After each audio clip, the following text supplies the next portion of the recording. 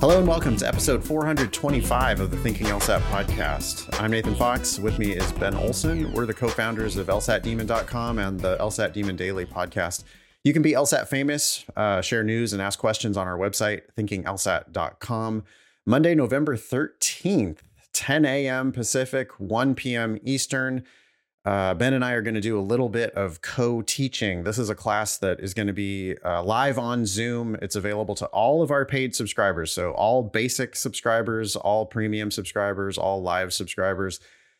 Please come to Ben's class, but I am going to be crashing at least part of that class. And it's always fun to be in the classroom with Ben. Thursday, November 23rd, at 5 o'clock Pacific, 8 p.m. Eastern, my class is going to be free, and that's free for everybody. All you need is a Demon free account, and you can come to my whole LSAT class on Thursday, November 23rd, again, 5 p.m. Pacific, 8 p.m. Eastern. It's a 2-hour, all levels LSAT class, appropriate for absolutely everybody, and I hope to see you there. Go to lsat.link/free if you'd like to see information about that class. We have some breaking news for you. Yeah, we've known that LSAT logic games are going away eventually. We've known that since 2019 when they settled a lawsuit. We now know exactly when they're going away. That's the August 2024 LSAT will be the first LSAT without the LSAT logic games. We also know how they're going to go away, which is they're just going to drop the games and they're going to add an additional section of logical reasoning. So That's the news. It's nothing really super shocking because LSAT logical reasoning has been on the test for decades. Now there's just more of it. The reading comp doesn't change. The games are going away, which we kind of already knew. But we got some hot takes anyway. What are your first thoughts about this change? Well, one of my first thoughts was, okay, how big of an impact is that going to have? And they seem to have addressed that in their email to us, and I don't know who else they sent it to, but they said, hey, we've tested and determined that whether you just look at LR or logical reasoning and games, you're going to get very, very similar results or predictive outcomes for performance in law school. I don't necessarily have any reason to doubt that. And so it's like, okay. But the second thought that came almost immediately after that was, wow, we have all these old tests that have lots of logical reasoning. Great. Now we can take advantage of that even more. I don't know. They've been kind of sitting on the back burner. We use them, but there's just like so much LR. Now it's actually well, right. So the reason why we have extra LR is because the test used to have 2 scored sections of logical reasoning on it. So when they would release practice tests, we would get 2 sections of LR for every practice test. And they did that for years and years and years. And I wrote thousands of explanations and, we've got all these explanations in the Demon. So there's a ton of logical reasoning content. We just, drop out eventually the games content and we're good to go because we've already got that stuff. Their analysis of it's going to have virtually no impact. The specific claims, they did go back. They did extensive research involving hundreds of thousands of test takers over multiple years. And I think they're going back and looking at their own administrations of the test, right? Because they've got, for decades, they've got 2 sections of LR, 1 section of games, 1 section of reading comp for the same student. And they could say like, well, what would have happened to their scores if we would have dropped out the games, essentially? Yep. Right? Yeah, exactly. Mm-hmm. And they say it has no impact on mean score. So the mean score has for 218,000 test takers was 150.82. And when they drop the games, the average score goes to 150.83. So no impact on the right. It's like shockingly close, right? Yeah. But that to me indicates maybe something more about how they come to their 120 to 180 score in the first place, right? Which is they're weighting the sections. They know the difficulty of the test in advance, and then they create the scoring scale. Yeah. So that seems like a bit of a tautology, maybe, that it's not going to change the average. Well, yeah, that's because you set the average. The scoring scale is artificial. It's not the number of questions correct. Yeah. It's like, here's the score that we deem for that performance. Then they go into like, they acknowledge while there are, of course, some variations at the individual level, for the overwhelming majority of individual test sessions, any shift in scoring was within the margin of error for the test. Ooh, interesting. Because that margin of error is larger than I think people might expect. Right. What is the margin of error for the test? From what I remember, it's 3 up and 3 down. So if you score a 170, they're saying, well, you could be anywhere from a 167 to a 173, or is it a 168 to a 172? I can't remember. Right. But so what's the difference between like, I don't know, the 25th percentile LSAT and the 75th percentile LSAT at a typical law school? Sometimes narrower than that, right? So pick a school at random. Chicago for 2022 standard 509 ABA information report. You can find this anywhere. Their 75th percentile LSAT was 175. Their 25th percentile LSAT was 169. So exactly 6 points. So exactly the margin of error for the test. And what they said, okay, so then, I mean, what they're saying is, for the overwhelming majority of individual test sessions, any shift in scoring was within that margin of error. So 6 points, which would turn you obviously outside of that. Right. Which would turn you from like the middle of the top of the class at Chicago to the middle of the bottom of the class at Chicago. Yeah. Which is a big difference for individual test takers. And I have some thoughts on who's going to win and who's going to lose. You want to hear them? Yeah, shoot. Sure. So these are hot takes, right? Like I think the news came out all of 3 hours ago, and we're talking about this. So I haven't had a whole lot of time to think about it, but winners, obviously, if you're better at LR than you are at Logic Games, then you win here. There's 5 more takes with games. That is November of this year. You have to already be registered for that though, because the deadline has passed. January of 2024, February, April, and June of 2024. So 5 more chances to take it if you're good at the games. But anyway, back to my list of winners and losers. I think obviously people who are good at LR are going to win here. I think that tends to be poli-sci English types who show up best at logical reasoning and reading comprehension and worse at games. I think that this might benefit. I want to get your take on it, but native English speakers. Yeah, if you're a non-native speaker, I suspect the games are probably easier for you. In my experience, on the losers side, obviously people who are good at games, better at games than they are at logical reasoning or reading comprehension, those people do tend to be international students, non-native English speakers. At the same time, it could be a win. Well, I think you're right. Yeah. Because it's just that the bulk of reading is less, right? Like vocabulary matters a lot more for logical reasoning and for reading comprehension than it does for the games. There's no vocabulary in games that's ever even marginally confusing. Yeah. And that's not true in logical reasoning, reading comprehension. So it seems like it clearly benefits people who are native English speakers.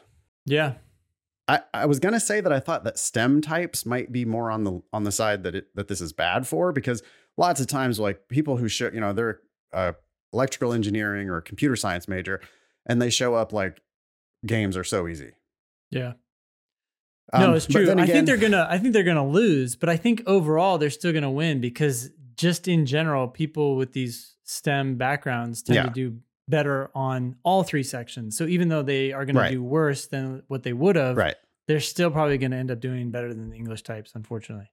Right. Except for depending on who you are. Again, the non-native English speakers amongst them, I think I don't think this is good news for them. A former student sent me a suggestion that they thought that this might hurt accommodated students, because I have heard people make the argument before that the games, if you have extra time, the games, you can just brute force every question. How could you possibly 100%. Miss it? Yeah. Right. And so I think that maybe this tips the scales back a little bit. I mean, of course, you can't get hurt if you have extra time, but I think that this maybe reduces the benefit that the accommodated takers might have been getting on the games. In that way, maybe it moves us back a little more to parity, right? Where accommodations isn't as big helpful. of a Yeah. benefit as we have perceived it to be.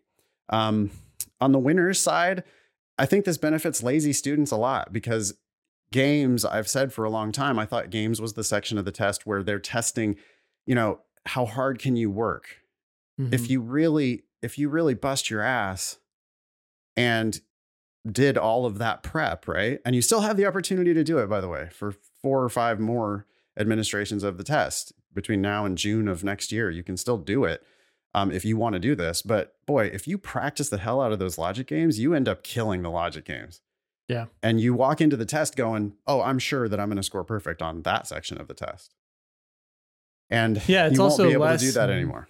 I just remember, especially back in the day when we were doing 2 LR sections, a reading comp and a game section, I loved it when the games was in the middle because it was a mental break from that reading.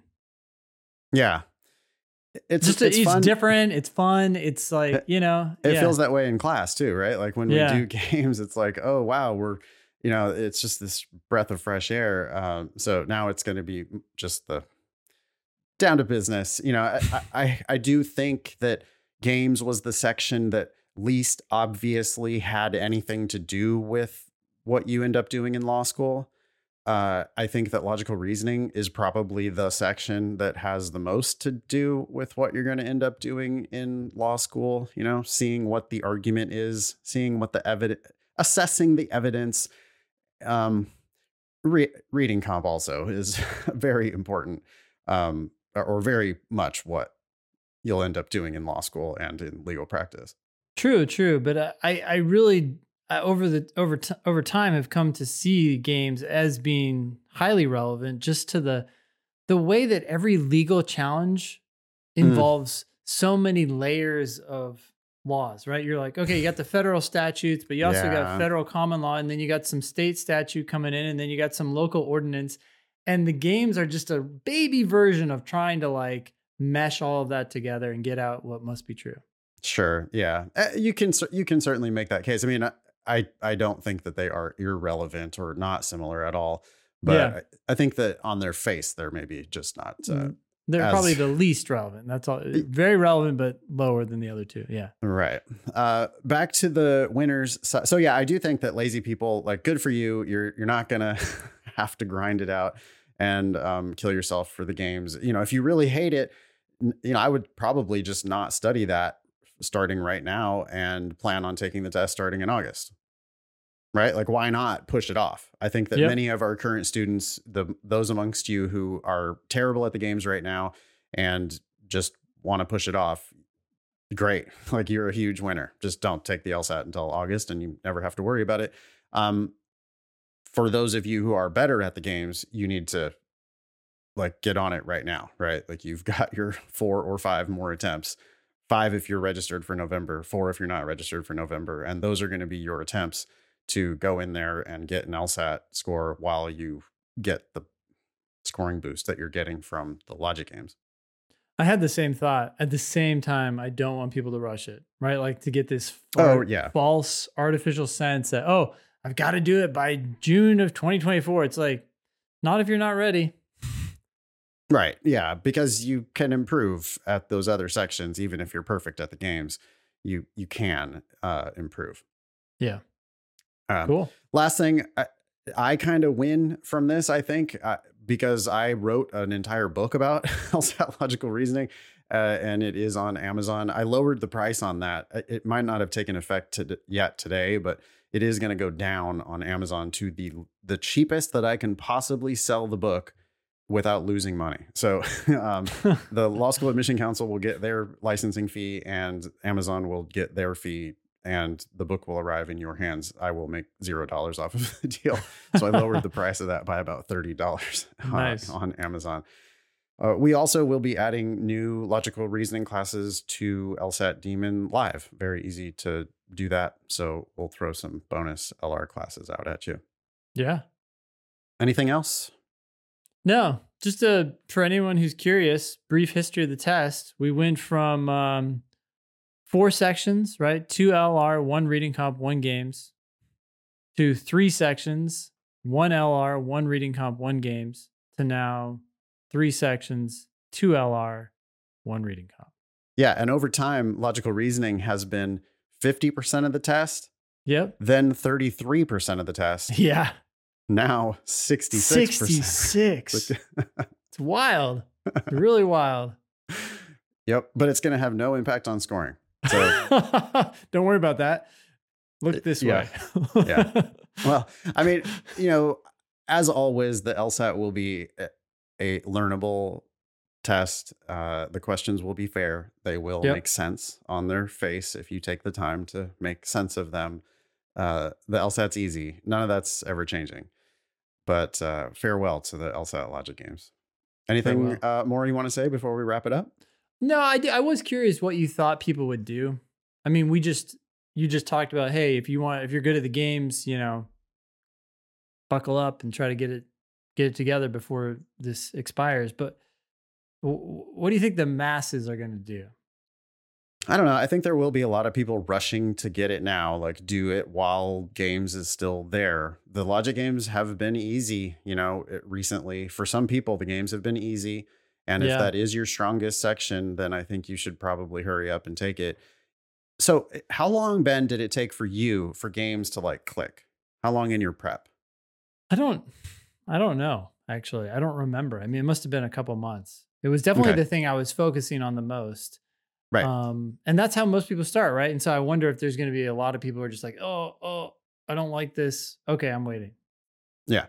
I could see it happening. I could certainly see people being like, well, look, I'm not going to law school this cycle anyway. I'm not going to apply until, that's the problem kind of. I guess the August test does get you, if you take the August test and get your score back and apply right then you could be starting, that makes sense to start law school in 2025.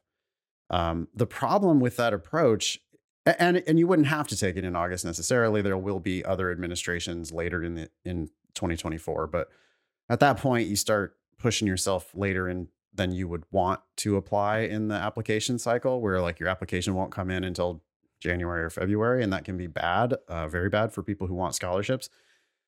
So the problem is that if you take that August test, I feel like it puts so much pressure on you to be one and done. Yeah. No, 100%. And I think people who don't listen to the show, and even those who do, I think a lot of those folks, that's their game plan. Well, it gives people an opportunity. Yeah, go ahead. It's to their benefit and it's to their detriment. It's to their benefit because kicking the can down the road on law school is always a good idea. Delaying, great. You're never going to hear me or Ben ever object about you pushing law school off. Yep. But if you then also put all your eggs in one basket for August of 2024 LSAT, or if you kick it so far down the road that you don't take the LSAT until January and you're trying to apply really weirdly late in the cycle, then it's to your detriment. So it's always to your benefit if you're patient. But if you just do nothing, then hurry up and do it for August. I think that's bad. Yeah. I think some people though, they just prep for August.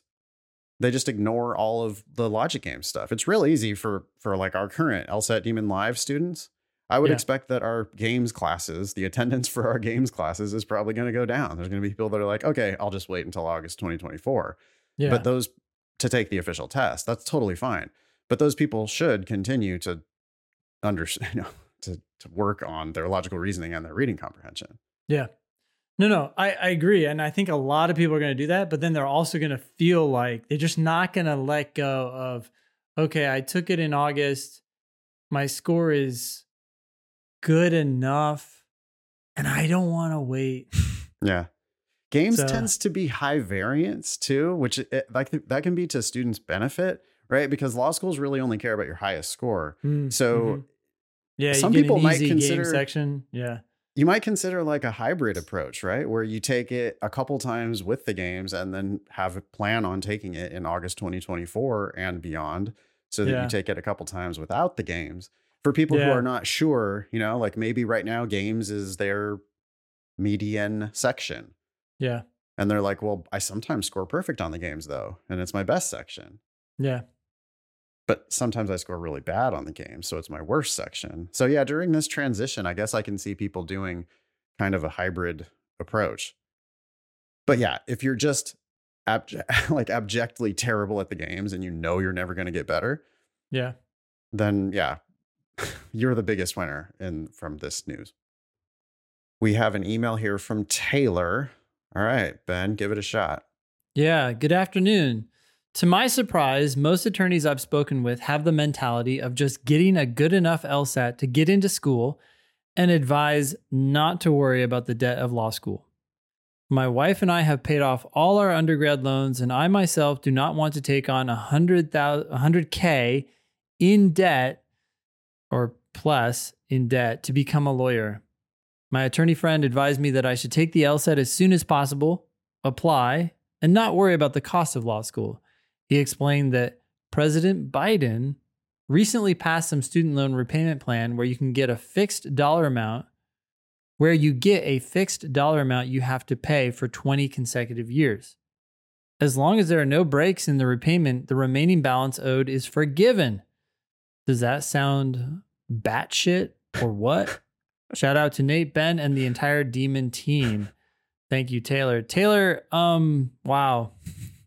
When you started talking about attorney friends, I have this kind of assumption that they're going to be pretty savvy about this whole process, even some law that President Biden passed, and know that these laws change. I don't know. It's wild. And they have tons of exceptions, right? As an attorney, you just learn nothing is set in stone. This fixed dollar amount you have to pay for 20 consecutive years, what we're talking about there is income-based repayment. Yep. And they have been tinkering recently with the income-based repayment system, but income-based repayment is scary as hell. Ben and I have talked about this several times on the show, including episode 419 of the Thinking LSAT podcast. The title there was called Loan Forgiveness Traps. It was exactly on this issue. So hopefully that whole episode will be useful to you, Taylor, and to your attorney friend. But you're trusting when you do that, you borrow the money up front. Nothing's changed about that. You borrow the money, you sign your life away. And then you pay a fixed dollar amount determined by your income. So you have to be like not making a lot of money. Then they calculate a low payment for you. If you are making a decent amount of money, they're going to calculate a higher payment for you. That's the fixed dollar amount. So then you will be paying the service on that loan for apparently 20 consecutive years. I mean, I thought that these were 10-year plans, but now did they actually? I mean, I don't even know if this is real because I feel like this is all such a fucking scam anyway. But if they really did extend this now, oh yeah, well, we're going to put you on a 20-year income-based repayment plan. The scariest thing about this is that if they put you on a low payment, it's because you're broke. And I mean, that's the whole point of the plan. It's like, and it sounds like on the surface, it sounds so great because it's like, well, we're going to allow people access to this education, and then we're going to give them a payment that fits what, they can actually afford this payment.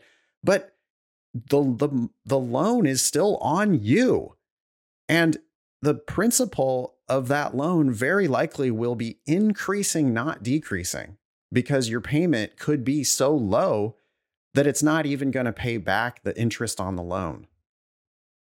And especially now that interest rates have gone up a little bit, that like makes the problem even worse. And you're trusting this whole time that this 20 years from now, the debt is going to go away, which, yeah, there are some circumstances under which that debt can actually go away. But there are also lots of circumstances where that debt ends up not going away. And rather than rehash the whole thing, you should probably just go listen to episode 419 about loan forgiveness traps. Yeah, we'll say it in one word, Taylor. Batshit. Excuse me. Yes, that's a good place to wrap that up. We could also, I'll call it, I'll use another one word, which would be turd. That's a turd, not a pearl. That's a turd. The all-time scoreboard on the pearls versus turd now is 26 pearls of wisdom, 75 unfortunate turds like that one. If you have a pearl versus turd candidate, you can let us know at thinkinglsat.com or find us on social everywhere at thinkinglsat. And please do hit us up with that. We love to hear what kind of advice you're getting out there. You could even do it by voice, by the way. If you go in a quiet place and you do a voice memo on your phone, we very likely would play your voice on the Thinking LSAT podcast. Just give that a shot. Hit us up on our website. Yeah. This next one is from Anonymous. The topic is LSAT pressure just keeps getting worse. Okay. So this student had graduated in 2021, and they've been feeling pressure by their family and friends to take the LSAT and apply to law school. So 2 years post-graduation, Anonymous says, I become really depressed when I hear my parents remind me that I am still studying for the LSAT, and she actually just told me she has been asking around for how the LSAT process goes from one lawyer she met and people from the television. Okay, so your mom is trying to do some informal research. Well, one lawyer she met, that makes sense. But how is she interviewing people from the television? I don't know. I'm imagining Anonymous's mom just talking to the TV, which is like, we can't really help you with that problem. Okay, anyway, Anonymous, apparently, this is background information, took their first official LSAT with no prep and scored a 120. That's the lowest you can possibly score. They canceled that score. Now they're discouraged by their lack of progress. Okay, but we don't have any idea what you've been doing for prep. Anyway, Anonymous says, I struggle with logical reasoning and games the most. For a while, I was doing a lot of the practice tests so I could understand more, but that was not working. So I started to practice and review each question slowly. I'm able to understand once it's explained, but then when I am trying to work on it alone, I start to get a little lost, and then I do not answer the questions correctly. I study every day, and I try to get at least 4 or 5 hours in. I do get burnt out some days and moments which I am not too sure if that's normal. Is there anything I could do to make my exam process more effective so I can start improving? Because I do not feel I am. I really would love to go to law school for a lot of reasons, but this whole pressure thing is in my way. Thank you, Anonymous, for writing in. What do you think, Ben? Yeah. I mean, starting with a 120 is a tough place to start. You're doing worse than actually just guessing randomly. That doesn't mean that you can't make progress. You certainly could. You said that you're doing 4 to 5 hours a day. That sounds like an awful lot. We often tell people to aim to do 1 to 2 really good hours. I'm not surprised that you occasionally get burnt out.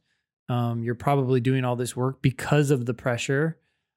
I feel like your best shot at doing well in the LSAT and getting into a law school for free or very, very close to free is going to involve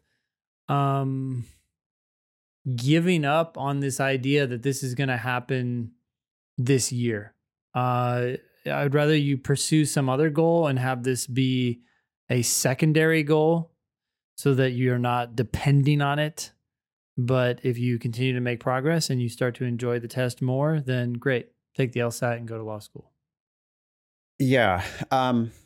I'm glad you're not just doing practice test after practice test after practice test. So you could, what did you say? So I could understand more.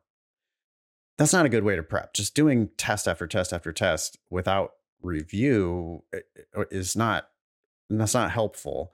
So I really liked it when you said, I started to practice and review each question slowly. I think that's what it's all about for you, Anonymous. You have to get to the point where you're going to just start figuring out the first, like, let's say 5 or 10 questions in the section. Because let me be really frank with you, to score a 120, I mean, it's like a complete lack of engagement with the words on the page. I mean, you're repelling the correct answers at that point. Like you're not adding any value. You haven't given me any recent practice tests, so maybe you're scoring higher than that now. But if you keep saying lack of progress and, you don't feel like you're making any progress, well, yeah, I mean, it seems to me like you're just skipping off of, like you're just not penetrating the meaning at all. Because if you did, then you would start to get a lot of these easier questions right. For the people who are eventually going to be successful in this field, many of these questions are self-explanatory. Like they just, you shouldn't need really any guidance or help. It's not about LSAT tricks or techniques or jargon or question types or anything. It's just, what are the words on the page? And we do sometimes see people who start in the 120s and then have like a 30-point improvement. But that comes from, at its core, that comes from reading more carefully and actually understanding the words that are on the page. I mean, we can help you if you come work with us at LSAT Demon. We will guide you toward that. We'll help you understand the words on the page. But that's really what's going on here, is that you're like not understanding anything you're reading. Yeah. I want to add to that too, because Anonymous says, I am able to understand once it's explained, but then when I try to work on it alone, I start to get a little lost, and then I do not answer the questions correctly. I'm wondering how much you really do understand once it's explained. It's very, very common for people to listen to someone else explain something, nod in agreement, and be like, oh yeah, okay. And then the test just comes when you say, okay, what did I just tell you? Or how would you explain this to someone else? And you start to try to articulate it and you just can't. There's something that's missing in your understanding. So there's a feeling of understanding, but it's not actually there. So anyways, just really, when you do get something explained to you, try to then turn around and explain it back. Yeah. And when you're working on new LSAT questions, I want you to spend all the time that is required to get one question right. When you hit submit, I want you to find out that you were right. I would encourage you to go to lsatdemon.com and use our free account. You can drill real LSAT questions. You will be presented with one LSAT question. Take unlimited time, get it right or get it wrong.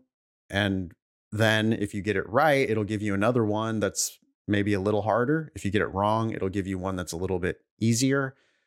Anonymous, if you're really struggling this much, I would anticipate that you would log on and miss a question. You would then miss another question maybe. And then the algorithm will be giving you like the very easiest questions right at your level. And then I want you to take all the time that's necessary, like figure it out and start getting them right. Because if you're not, like, you have to be able to unlock these questions on your own. And it's not really a matter of like, there's no secret. There's no secret tricks for the easy questions. It's just like, no, you really have to understand what they're saying. I don't want to like dunk on Anonymous, but I have to point out that like your writing is not great in this email. like there's just multiple typos and bad grammar, like, it was right off at the top of the email. You said, I become really depressed when I hear my parents remind me that I am still studying for the LSAT. And she actually just told me I mean, in the same sentence, you went from talking about your parents and then you just Plural. go into your mom, I guess. And it's a run-on sentence. And I get it. You're tossing off an email to some podcasters and that's fine. But later in the email, you use the word every day. You said, I study every day, but you made it one word. And that's incorrect usage of that word. I mean, it is a word, like the phrase everyday people or everyday shoes or whatever. Yeah, you could have adjective. That be one word. But if you say, I put on shoes every day, that's two words. You're alternating between two spaces between sentences and one space between sentences. I don't know. Like, I'm sure there's other things I could criticize in the writing.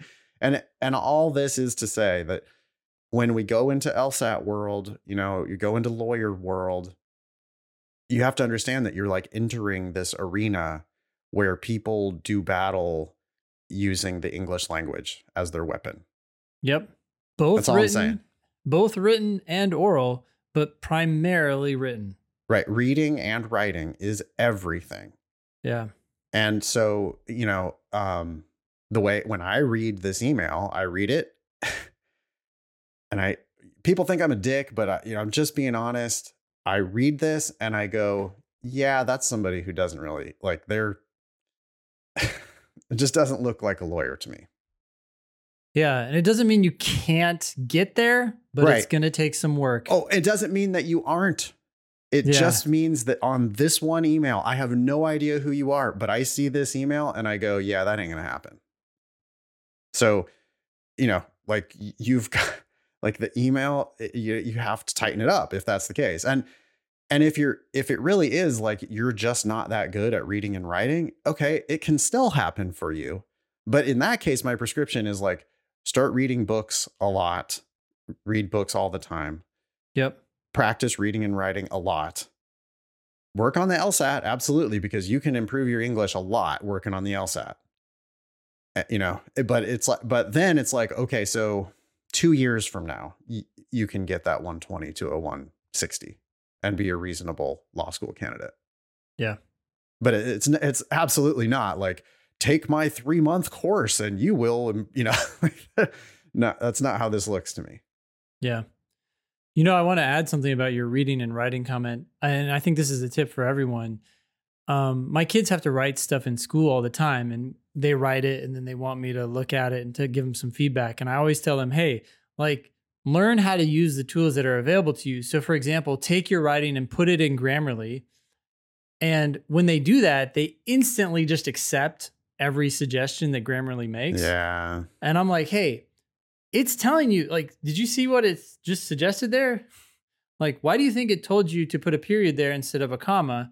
And of course, it's almost like always, I don't know, Dad, but I have them like Grammarly actually explains it if you're willing to just look at it. Yeah. So many people could benefit from just, hey, anytime you write something or just put it into Grammarly and don't just accept these changes. Yeah. Look at Grammarly as a very smart tutor. It's saying, look, this is how this should be written. Here's why. You might disagree occasionally, but for the vast majority of cases, you can become a better writer, and attorneys are good writers, or they should be. They're not always, but they should be. The best ones are. Yeah, they should be. And having a good editor is such a blessing. It was like a couple years ago that I was writing a lot of like newsletters and stuff, and Abigail was editing for me. And I did accept all of her suggestions. I also looked at all of her suggestions and tried to get better at the shit that I'm doing. Yeah. So yeah, like take all the opportunities you can to read and write and get help. And this is the type of thing, this email is the type of thing where Grammarly or, there's a lot of tools there that would have improved, taught you some things that you could then clean up. The sharper you can be, right, in your everyday reading and writing. Oh, when you're reading stuff, look up words. Yep. Critical. Look up words so that you're just sharpening your tools that you're going to eventually use to do battle in this gladiator arena that is the legal world. Yep.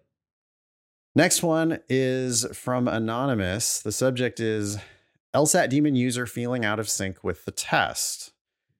I have been an active user of LSAT Demon since January and have very much enjoyed the service. I felt prepared for the August exam, but unfortunately got caught up in the LSAT proctoring failures and thus had LSAC cancel my score. I plan to take it in November, and since September have been re-engaging with the materials and LSAT Demon, but have found myself no longer feeling as in sync with the test as I had been. For example, I struggle to go back to setting up worlds for logic games, and I seem to fall back in to my pre-LSAT Demon patterns for test taking. I'm not sure how to get back into the flow and was curious if you or your team had any advice.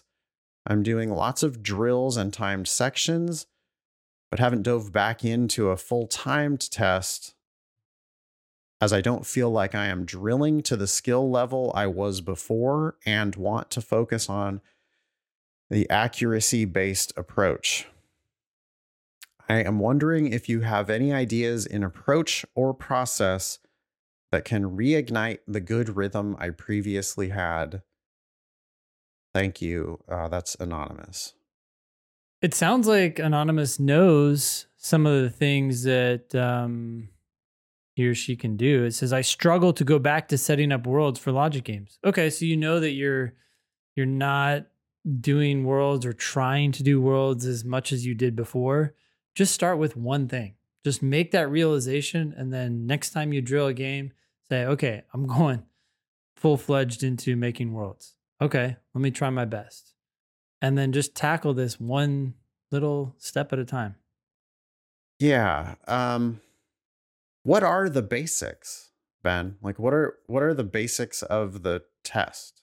I think that's, yeah. because I'm trying to analogize, like, how do we get back into something? You know, like we used to feel like we were good at this thing. How do we go back to the basics? And the thing that I'm best at other than LSAT is golf. I've been playing golf since I was like 10. Okay. Like I was good enough to play in high school, but not in college. That's how good I am. Okay. Not that great, but it's my best athletic thing by far. And I enjoy it. And it's something that you can do until you're, 80 years old. And I plan on being 80 years old someday. So I'm a golfer. Anyway, I sometimes lose it and it'll be gone. Like it'll be like, my ability to play golf well will just disappear. And then it's really like, okay, how do we come back to fundamentals? So in my own experience, taking some time off can help a lot. Sometimes if I play golf too many days in a row, I can lose it. And then it's kind of good for me to just step away from it completely.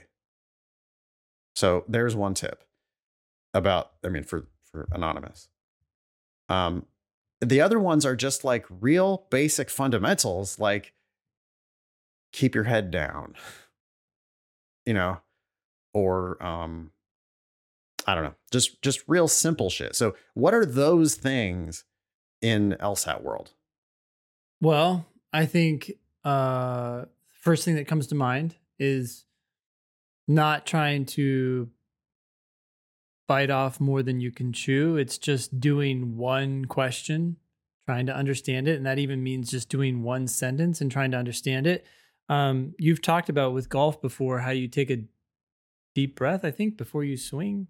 I don't know if you do that every time, but I could almost see this person like, yeah, they take that break. They maybe don't do LSAT stuff for a week, but then when they get back into it, it's like, hey, we're just doing one question right now. And what does that mean? That means you fundamentally have to understand what you're reading. If you understand it and you got your mind wrapped around what the author is trying to say, whether that's in games, logical reasoning, or reading comp, then you're the boss. And now you can manipulate that information however you need to to answer the question or to figure out what must be true.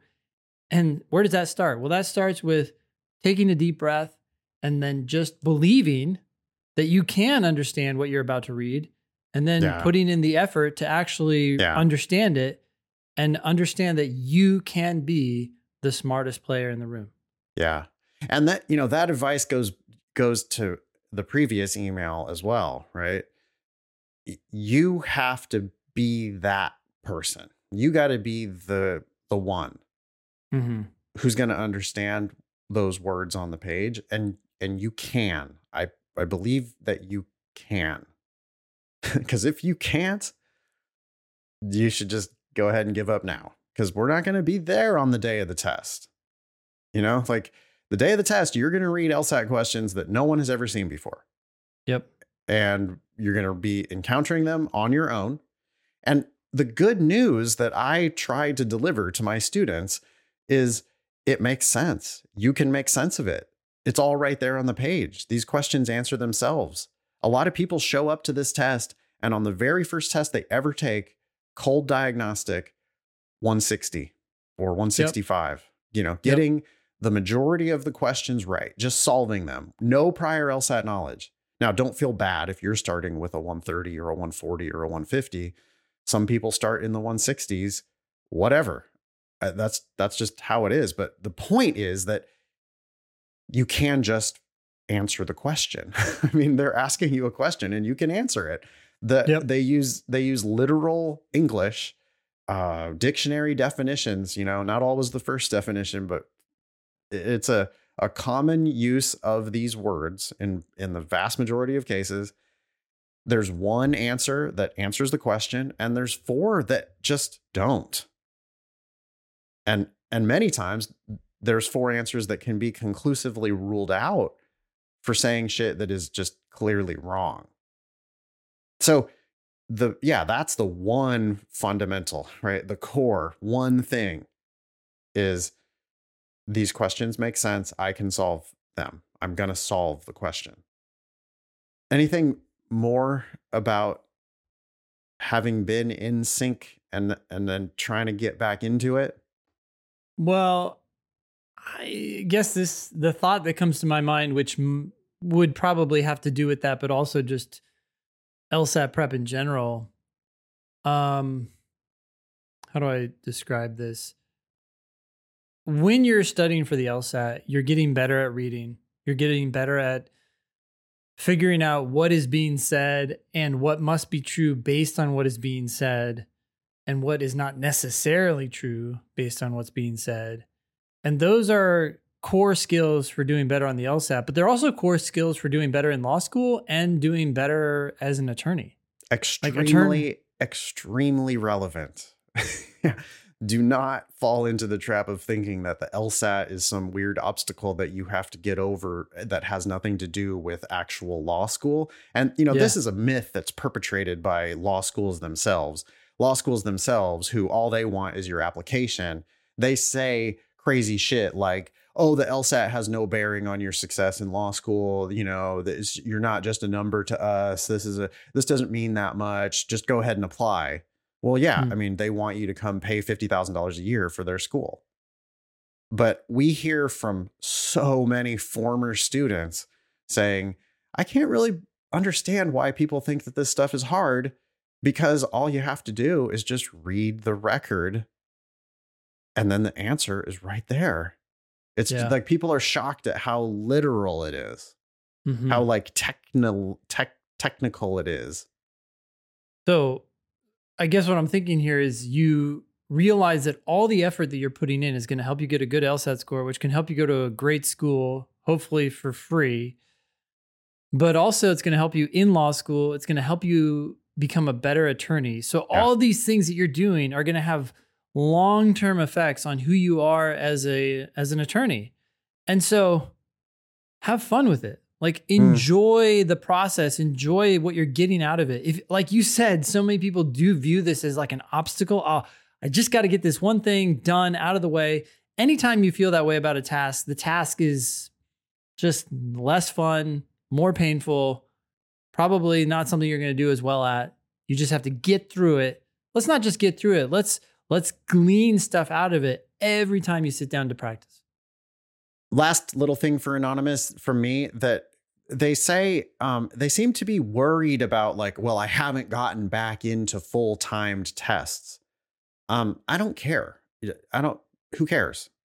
And I don't really even care about your timed sections. If you're trying to just get in sync, then you just need to take it one question at a time. And our drilling algorithm should keep you in sync, because when you miss questions, it's going to pretty quickly adapt and start giving you some easier ones. The vast majority of your points on the LSAT are going to come from easy questions.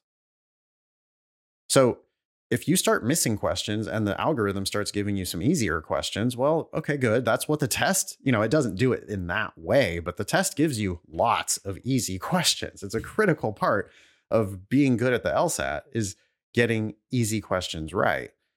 So use the drilling tool. Just do one question at a time. Just do one game at a time.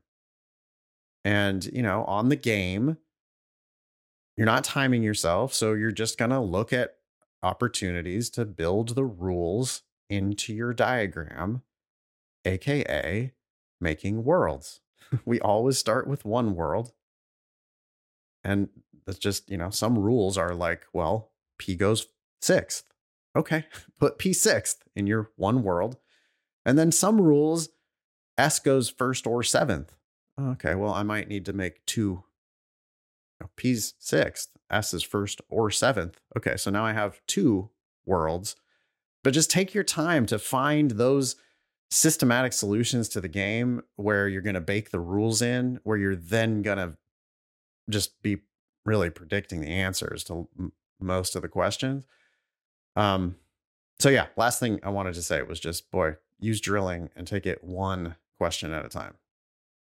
By the way, I want to talk about worlds, because yesterday I did a class. That's a great point, by the way. But to just build on that, I was teaching. We were doing 2 games in class, and the first game was 2 worlds, and the 2 worlds that I set up were the same 2 worlds that I think everyone there set up. It was just an obvious place to create 2 worlds or to split. Sounds like a great teaching game where, for it's like, hey, do the, yeah. So LSAT Demon Live subscribers, if you missed Ben's class yesterday, that was October 16th.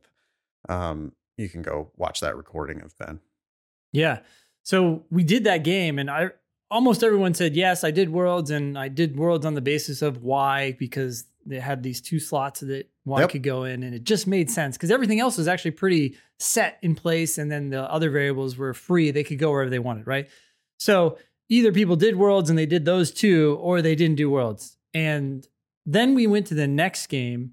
The next game had a lot more moving pieces. It had 5 rules that were listed out. Of course, there are more rules in the actual setup, but 5 rules listed out. All of them were conditional. So any one of them could be a prime rule for starting worlds, right? You could say, hey, if F does this, then this other thing happens. So I'm going to create a world where F is in and a world where F is out. But the point here is that game, and because there was so much more flexibility, led to a lot of people creating worlds on the basis of different things. And because you could do so many options, what ended up happening was I created 4 worlds initially, and then I split one of those worlds, and I was able to bake in 4 of the 5 rules, I think. Nice. And then we had 1 rule left. And if I wanted to get rid of that last rule, I could have taken, I think, 3 of the 5 worlds that I had and split each of those. Yeah. And then I'd end up with 8 worlds, right? And I said to them, look, I can do that. And I think that a lot of times we think about worlds and we think every time like, okay, there are 2 options for this scenario, for this world. So I'm going to go ahead and split it into 2 worlds. But you don't have to. You can also just take that rule and say, hey, look, for these 3 worlds, I'm going to write down the rule, or at least the version of it that matters, because some of that rule didn't matter. Only a certain part of it did. And I'm just going to leave it there so I don't have to continue splitting this. But now I've taken a 5 rule game and I've turned it into a 1 rule game. But even then, it's probably like a half a rule, because Yeah. Some of the worlds have already taken care of that rule, and the worlds that have it, I've only written down the part of the rule that mattered. Yeah. So it's like people are thinking, oh, I have to go all the way or I don't go any way at all. And it's like, no, you can either split or you can just write that rule into that world. Yeah. And I want people to understand that because I think they don't see that as an option. You know, we have this new thing in the explanations in the daemon. We have the slides. I guess we're just calling them diagram explanations. Sure. That Abigail has been making, and they're awesome. And it shows like step 1, step 2, step 3, step 4, step 5 to a pretty exhaustive solution to the game in most cases. Yeah. One thing I've been doing in class a lot is I've been sharing my screen to show each of those steps. And at many of them, you could just go tackle the questions. It's like, well, we could stop here, or, you know, do we want to make this next split? Okay, let's look at slide 3 to split one or more of the worlds and it's like keep dicing it, you know. But like the first slide is always, okay, so here's the world we're living in. And sometimes it's just one diagram. Sometimes it's 2 or more if we make a split right away. Mm-hmm. But I think that in practice, you know, it's a lot less frequently going to be all the way to step 5 or whatever. Yeah. Because you're not necessarily going to find all of the shortcuts, but you don't have to, because if you can bake in even one rule, you're already making progress. You bake in one more rule to make one split. And now all of a sudden you're playing a 2 world, 3 rule game. Mm-hmm. Exactly. Instead of, you know, the full solution might be, what did you say? 5 world, 1 rule game. Yeah. There was 8 worlds actually in that case. Or so I just stopped at 5 worlds. 8 world, 0 rule game. Yep. Right. And that's fine. Like, but that's actually the point, is that any one of those stops, you're already ahead of everybody who didn't do that. Yep. Because they're playing a 0 world, 5 rule game. Or maybe 1 world because they're creating some sort of setup. They put something in a template. Yeah. And okay, so but they still have like all 5 rules sometimes, right? Yeah. That's especially if they do like the not rules, you know, like if we're thinking about a basic sequencing game. I forgot. I don't even talk about that anymore, but that used to be something I talk about so much because other companies were pushing it, and it's like, no, I want to figure out what's happening, not what's not happening. Yeah. And that's a perfect example where it's like, man, you can have this one world and you're like, well, because P goes before S, I know that S can't go first, and you write that into your world, but you still haven't actually incorporated the rule P before S. You've incorporated an implication of that rule, which is S can't go first. But the rule P before S is very much still alive, and you're going to have to process that. You still have to think about it. Yeah, that's a good point. So the rule actually hasn't gone away, even though you have a world. No. So when you're creating these worlds, you should be having the goal of removing these rules, and that's your really marker of success. Right. You'd want to bake it in more fully. And that type of rule can be really hard to bake in, by the way, because if we have 7 spots and the rule is P before S, it's like, shit, what am I going to do? Write out all the combinations of P before S? No way. Like P is first. Okay, so S can go second, third, fourth, fifth, sixth, seventh. Okay, there's 6 worlds. And then, but if P goes second, then S can go third, fourth, 5. Next thing you know, you've got like 50 worlds. Okay, so clearly that's not where I'm going to make my first split. As Ben said earlier, conditional rules can be a really great trigger. If it says if P's first, then S goes third, then it's like, okay, a world where P's first and a world where P's not first. Yep. In the world where P's first, S is third. In the world where P's not first, I don't care about that rule. And now I've baked that rule right into 2 worlds. I never have to think about that rule again by killing it in those 2 worlds. So that's what the worlds-based approach really is. But that was a long digression for Anonymous, who was feeling out of sync. Should we move on to the next email? Yeah, we should. This is from TH. The subject is update about the reason for my appeal to the test limit, period. Okay. Oh, this, yeah. You remember this? I don't remember this. Apparently, TH wrote us in before and thanked us for, or wrote in recently, I guess. Yeah, go ahead. I was thinking that this was the one who had appealed on the grounds that they can score higher. Oh yeah. But Okay. that's Maybe. not- Yeah. which made me laugh, but this is not that person. Yeah. So apparently TH wrote in and thanked us for helping them reach their dream score of 175 on the September LSAT. So Whoa. first, congratulations. That's an amazing score. This was apparently TH's 6th attempt, and they had also successfully appealed for a 7th attempt before getting their score back. Love it. So now they won't need their 7th attempt, but No, they won't. That's an interesting side note, right? Yeah. Because right now the max is 5 times in 5 years. Yep. So appealing for a 7th attempt shows that certainly a 6th attempt is possible. Yep. Anyways, but look at the grounds. Yeah, these grounds make a lot of sense.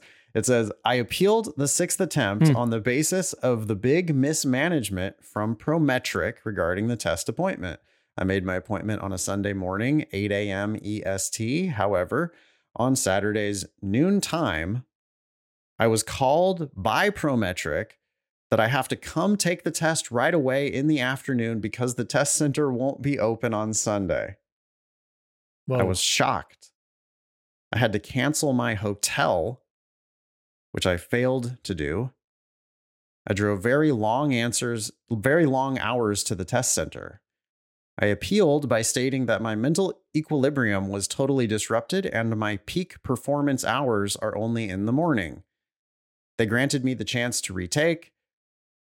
The respective scores I got from the 6 tests are 158, which was canceled, another test which was canceled, 157, 159, 166, 175. The most recent 30 practice tests that I did had an average score of 175, and I was amazed about the accuracy of that predictive power on recent practice tests. What do you make of this test history? It looks like somebody who was either not really prepared on their first couple attempts, which is really, really common. I'm surprised how it's just basically going, well, I guess it's just flat at first. 158, cancel, 157. That kind of feels like, oh, and then 159. So it feels like you're going nowhere. Yep. Then 166, then 175. Damn. Yeah, I mean, that looks like somebody who did something pretty dramatically differently in their prep and or got accommodated, but not just accommodated. Like that's not just accommodations. If it is accommodations at all, that is definitely like improving your understanding of the test. Yeah.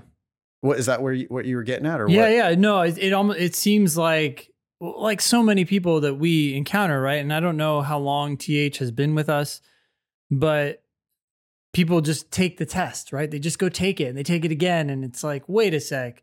What are your practice tests telling you? Don't take it until you're ready. I mean, it's certainly possible that TH was having great scores on their practice test and then went and took it 4 times and still kind of got these middling, scores. But well, I mean, it's like Taylor at the top of the show today talking about how their lawyer friend is just coming with like, oh, just take the LSAT right away. Just go to law school. Don't worry about it. There's loan forgiveness. Just go do it. So, I mean, that happens a lot. And I'm sure that the schools see tons of people who have score records like that. Yeah. But all the power to you, TH. I mean, so many people who would get a 158, a cancel, a 157, a 159 would stop there and say, okay, apparently that's where I score officially. And for whatever reason, you realize that you could do better. You did do better. And then you realize that you could do even better. And you took it again and you appealed for a 7th attempt. That's a future attorney. It is. I'm very curious why you went to take it at a Prometric testing center. That seems like a bad decision. You had to book a hotel to go take it at a Prometric testing center. Wow. Sounds like it's far away.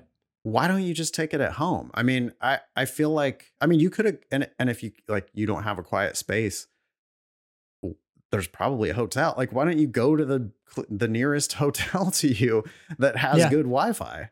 Yep. Go to the hotel, bring your laptop, take it there. Yep. Like, business hotels have good Wi-Fi. Like, you'll be, I mean, even shitty hotels have probably good Wi-Fi, good enough for these purposes. I don't get why you wanted to take it at an in-person testing center, because I mean, we've heard it's only been like 2 months since Prometric even happened. Yeah. And I mean, you say hotel, I would say Airbnb, but anyways, keep going. Sorry. Yeah. Sure. Totally. That is pretty brutal that they're just calling you the day before telling you, hey, you have to come in and take it right now because we're canceling your test tomorrow. What? Huh? The last thing I wanted to say, and maybe it should have been the first thing that I said, was this appeal is brilliant. I think that you're going to be able to get a lot of appeals through by saying, hey, you guys had problems with the administration of the test. Yeah. It's hard for them to say no. Right. I mean, especially because you're going to be paying them probably again to take it again, right? I mean, this is a pretty bad. This one looks like a free retake. Yeah. But if you're not arguing for a free retake, if you're arguing for just like, look, all I want to do is just be able to have an exemption to this 5 times in 5 years because Prometric mangled the proctoring. Yeah. It is really hard for them to say no to that. Okay. Next one. Anonymous has a 3.7 GPA, big law work experience, and a high practice test of 177. And here's what they say. Does your recommendation to, quote, apply as early as possible or not at all follow for Harvard, Yale, Stanford? No matter my score on the January test, I will not, and that's bold and italicized and underlined, okay? I will not be applying this cycle to any schools that offer merit aid, as any offer I get from that school will almost certainly be markedly better if I hold until the next cycle, keeping the cookies off the shelf. That said, if I were to score an above median LSAT at Harvard, Yale, or Stanford, might it be worth applying to them late in the cycle, given the fact that the game being played for those schools is slightly different? Oh, but those are the best cookies. They are, man. That's the one. I don't know what your cookie is, your cookie of choice. But those are the one. And if you have those on the shelf, you're definitely going to eat them, aren't you? So yeah, like, and maybe you're deciding in advance that, it doesn't matter what Michigan offered me. I would definitely go to Harvard. I just don't think you're going to know until you're facing the reality of it. The stipend from Michigan. It's an amazing place. I mean, it's badass. Like, it is it's very Hogwartsian. It's a really cool place. And there's other really cool places, a stipend from Columbia or there's just other places besides Harvard, Yale, Stanford. You're also going to be the top of those classes. And at Harvard, Yale, and Stanford, you might be in the middle. I'm not saying that's a problem. People wisely and frequently decide to go to HYS despite being in the middle, not being the best, not getting money, but full ride to UCLA, live in Santa Monica. Yeah. Full ride to UC Berkeley, live in Berkeley or San Francisco. I don't know, whatever. You might not like these places. Know your worth. Yeah. And if you don't really do the full broad application, you'll never know what those offers might have been. And I mean, if your goal is to become a law professor, then You could probably just apply to Harvard, Yale, Stanford, because you kind of have to go to those schools anyway if you want to be like a law professor. True. Supreme Court justice, maybe I would say the same thing. It's a weird goal. Well, it's a high goal. It's a high goal. It's just like, okay, you're probably not going to succeed. So what's your fallback? I mean, just practically speaking, right? Yeah. So no, I mean, and you will be incurring, depending on your financial circumstances, you will be incurring like $500,000 of debt to finance Harvard Law School for 3 years. Yeah. But if you're poor, it's possible that you'll end up having zero debt. I mean, they make very generous need-based offers to a lot of students. Yep. So you could toss off the application.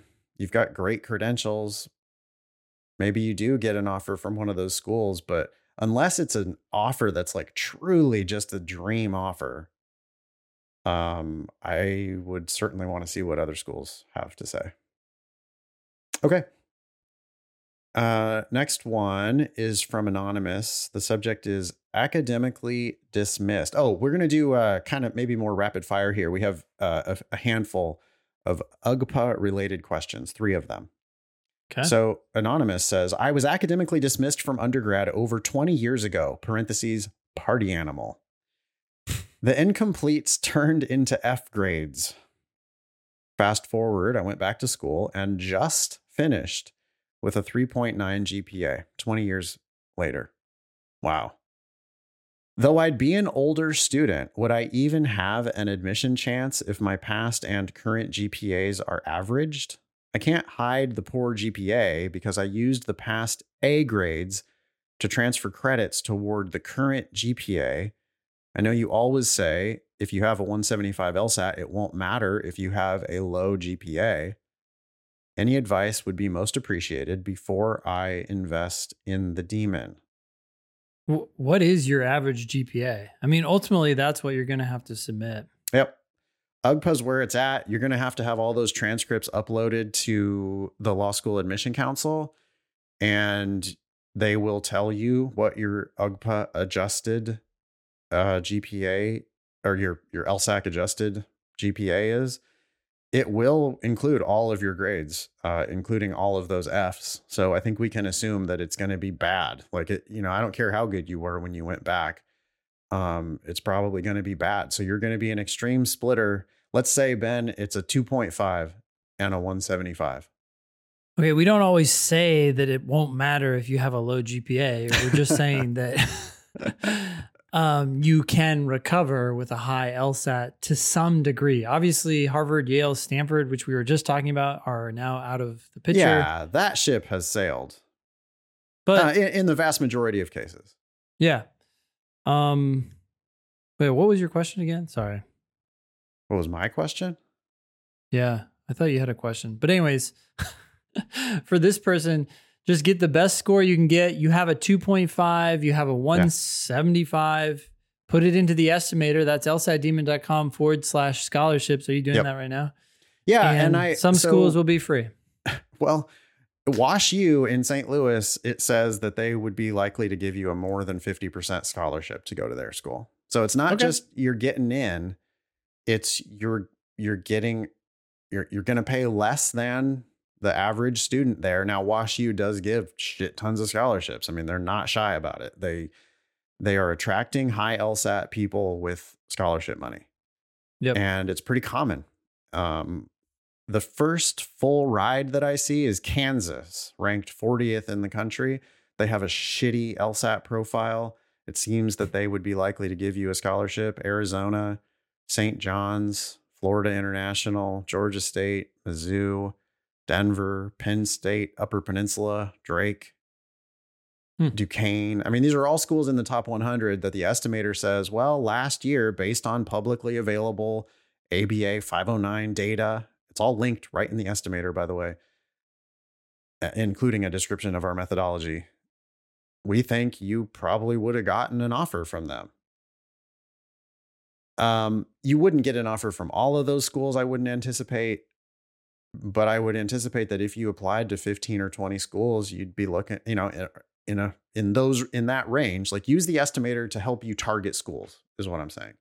And then apply broadly and expect the results to vary, some good, some better, some worse. But yeah, I'd be surprised if you didn't get some good offers. Yep. Next one from Scylla says, what do you do when you're a splitter? So also another one from a splitter. Go ahead. Okay. After reading up on the CAS system, that's the Credential Assembly Service.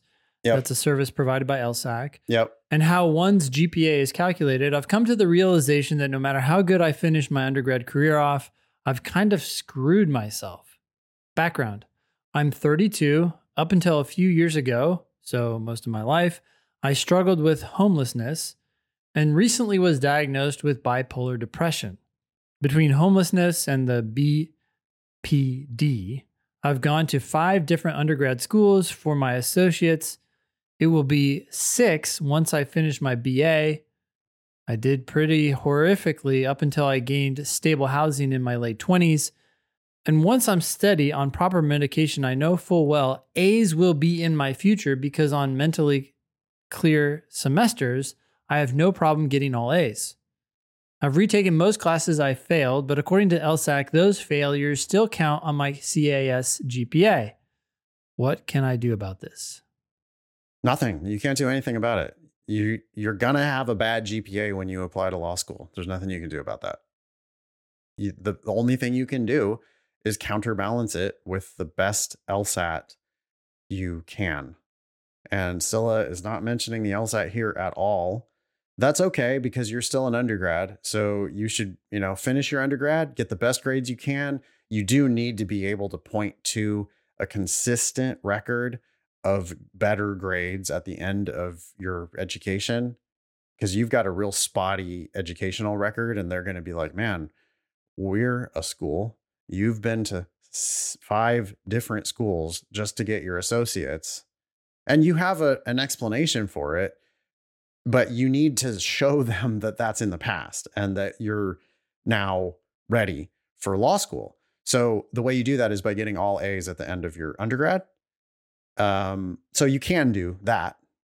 You're still going to have a shitty GPA though. Like from a GPA perspective, you're going to be reporting a shitty GPA. So you need a really good LSAT. And again, I would encourage you to go to lsatdemon.com/scholarships. Our scholarship estimator is your friend.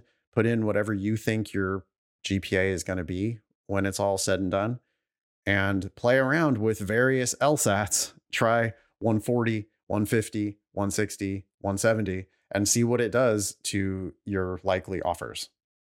Yeah. So to recap, the best way to solve this problem is to get all A's now. Yep. To show, hey, look, my GPA is not reflective of who I am today, and get the best LSAT score you can get. Perfect. Wyatt has an email here that says STEM major UGPA considerations. Hi, Ben and Nathan. I'm currently still in undergrad and planning on starting to take my official LSATs in December to apply for the next admission cycle. I'm a mechanical engineering undergrad with a minor in computer science, and thusly, I don't know if I've used that word before, thusly have a lower GPA than other more traditional applicants, roughly 3.35. I've been told by advisors that I should not worry about my UGPA since there will be considerations for my undergrad degree. However, I am still concerned as to how much this will impact my admissions opportunities as well as scholarships. If you guys have any insight, it would be very much appreciated. Best regards, Wyatt. Yeah. So that first cut, they really do put your GPA and your LSAT score into a spreadsheet and calculate one number for everybody in their class, like a weighted thing between LSAT and GPA, right? They call that an index formula, but yeah, they're just weighting LSAT and GPA for purposes of who they want to admit, ranking the candidates. And yeah, your GPA is going to be bringing you down, but so you need an LSAT that's going to get you in the conversation for sure. Yeah. Like, you know, if you apply with low LSAT and low GPA, then they probably don't end up ever seeing this mechanical engineering degree. They're just not going to look at your application that seriously if you don't get the right LSAT. But if you do get the right LSAT, then you become a splitter. And at that point, they look into your record a little more deeply. And boy, when they see that you're a mechanical engineering, you know, computer science major, I almost can't imagine somebody like, I can't imagine a major that they would like more.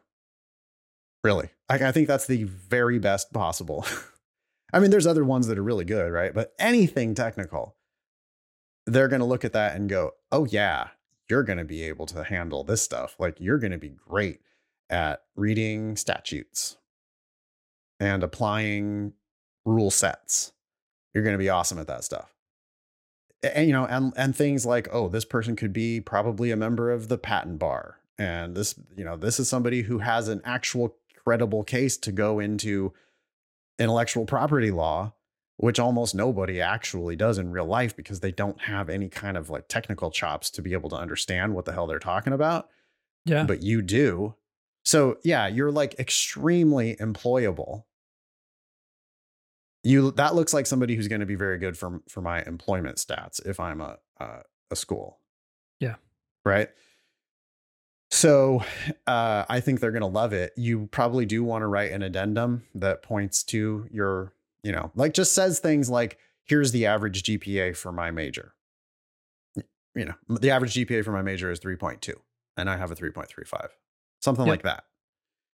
But which it's puts the me LSAT. in the whatever percentile for my class.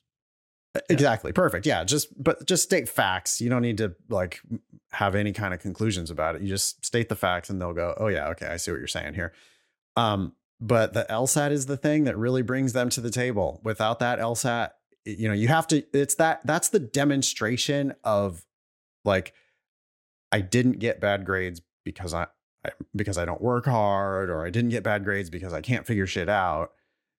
You have to demonstrate that with an LSAT. And then I don't think I don't think you're going to have to worry about it, Wyatt. Okay. Be LSAT famous. Ask us questions or share news with us at thinkinglsat.com. If you have questions about the LSAT Demon, you can email help@lsatdemon.com. Check out our other podcast, LSAT Demon Daily. That was episode 425 of the Thinking LSAT podcast. Thanks all y'all for listening. Nice knowing you. Don't pay for law school.